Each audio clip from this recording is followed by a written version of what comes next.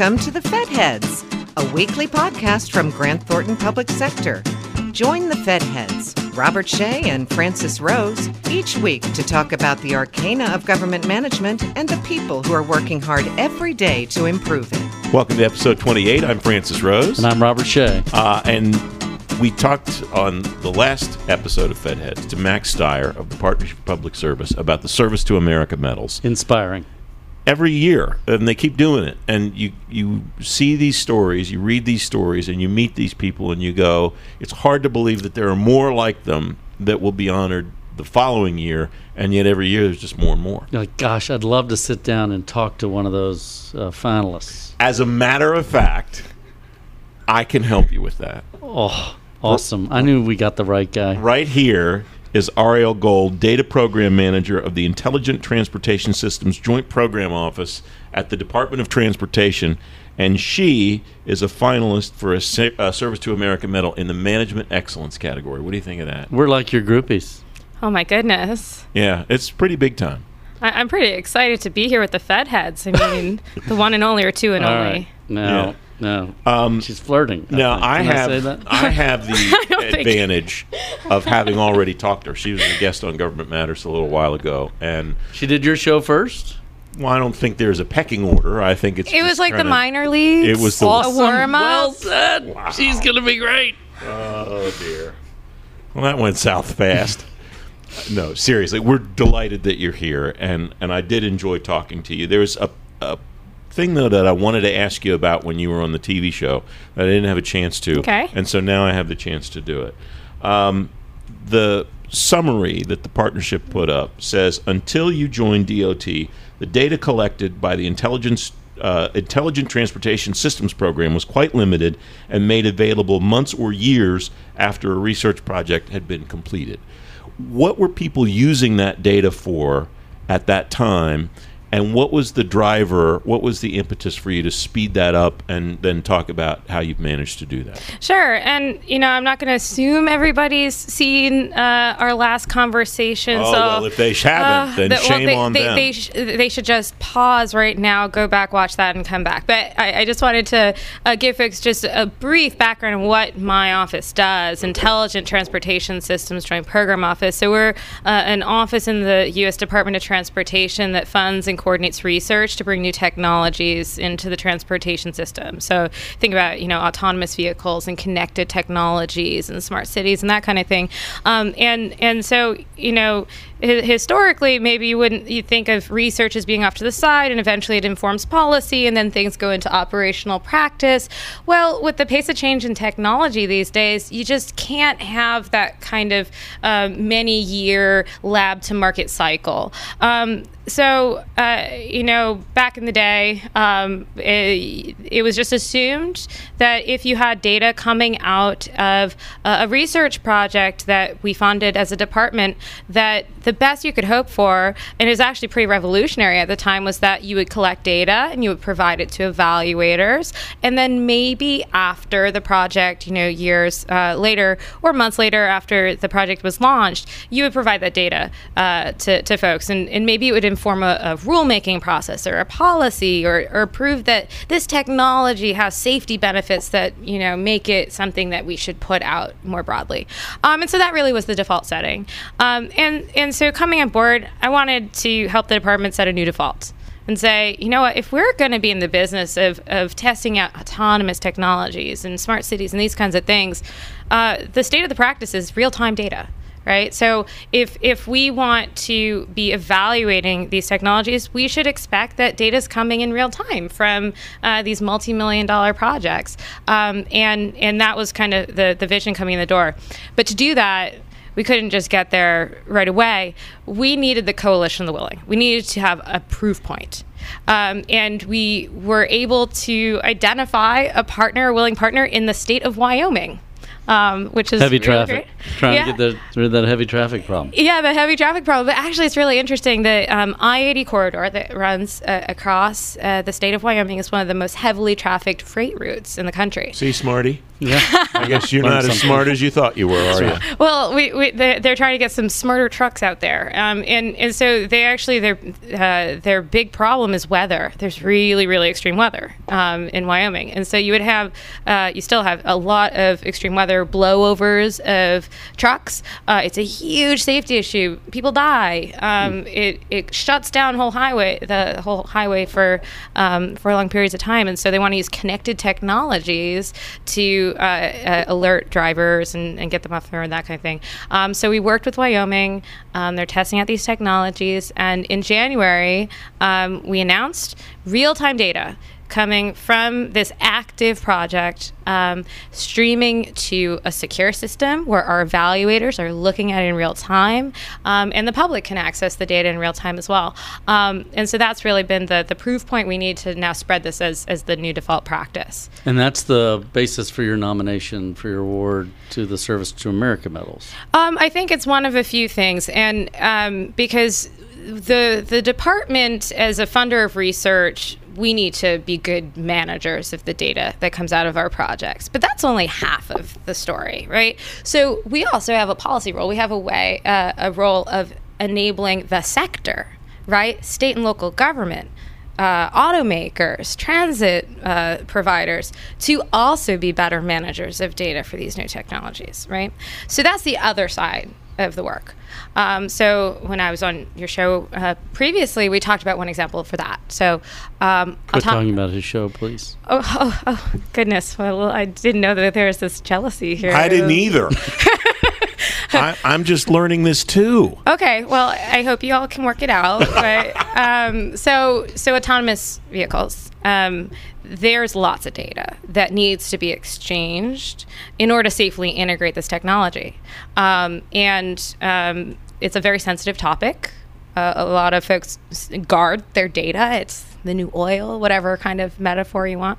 But we need folks to talk about what the priorities are and to make mutually beneficial, exchanges of data happen. So in that space, I've helped pull together a common framework for approaching this issue, identifying priorities for data exchange, and getting companies and state and local government and others to exchange data. So in that space, a good example is WorkZone data. Again, that's what we talked about previously. Sorry. Where It's a great example. And it was a terrific Great, conversation, by the way. These are highway parts of the highway where construction work is going on. Exactly. So, even as a human, I want to know where the work zones are, where people are working, because I have trouble navigating around it, right? So the autonomous vehicles are going to have even more trouble. And we want them to know, regardless of where they are in the country, whether there's a work zone, what the impacts are. But that's across hundreds, thousands of jurisdictions. What's the federal role in going from no harmonized access to WorkZone data around the country to ubiquitous access to WorkZone data? So that's the kind of other half. One, how are we managing the data coming out of the stuff we fund directly? And two, how do we get the sector and everybody in this system to provide the data that's needed? How did you build that coalition of the willing that you talked about a few minutes ago in an environment where the worldview previously was, we'll collect this data whenever we can and we'll make it available at some point in the future? How did you transition that to, we're comfortable putting this stuff out in real time, and we're comfortable with the public seeing it in real time, and we're comfortable with sharing it with other organizations that are going to then mash it up and do other things with it? Completely 180 degrees opposite of the way it had traditionally been managed. Well, it's a really great question. And if I had a secret formula for how to identify your early adopters, I would either share it or patent it. Right. But we always have to be focusing on the problems to be solved. Right? If somebody has a very specific, clear value proposition, they're more likely to try something new or be willing to think about things in new ways. So in the case of Wyoming and the connected vehicle world, these folks are really motivated by improving safety. It's their mission to make the state transportation system safer. And so we can make the case that providing this data faster means that they can get to the safety benefits and quantifying that much more quickly. Wyoming has a history of making traveler information available to the public. So it wasn't like a huge leapfrog for them, right? So if we had gone to a state that had no open data kind of history, it would have probably been a bridge too far for them to go right there. But, it's kind of that the maturity model, finding folks that have that shared value proposition. Great insights into how you're bringing this to transportation and the mission there. What do you see government-wide at the federal level to try and drive better availability, use, and impact of data sharing? Yeah. So, it's interesting looking at the evolution of the open data movement or the public access movement. And first of all, I think that by jumping straight to focusing on public access, we sometimes skip over the real value of just increasing access to data within even restricted access type environments. So a great example of that is in, say, like the health data space, what NIH and folks there are doing, of saying, you know what, we've got petabytes of cancer research data, and it's not worth like scrubbing that to make it available to the public. That doesn't advance our mission. What does advance our mission is to get that petabyte of research data available to the 1,000 researchers. Both of us are nodding at petabyte. Petabyte.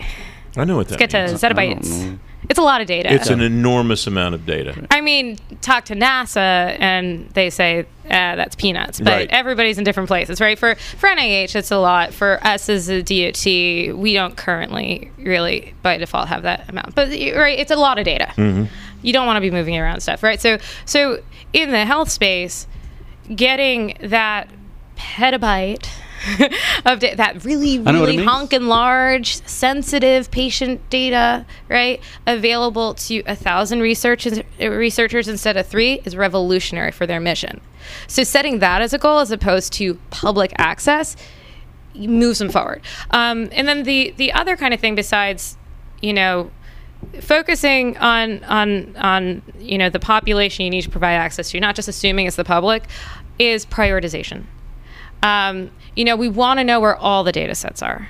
We want to have these default settings, but picking one and doubling down on it to really make that data set available for mission critical use can really help move an organization forward. And that's been the case for us as well. And probably any office or department could find a few anchor data sets to move them forward. In the time that we have left, I want to shift gears because we've talked a lot about what you've done professionally to get this recognition as a finalist for a Service to America medal.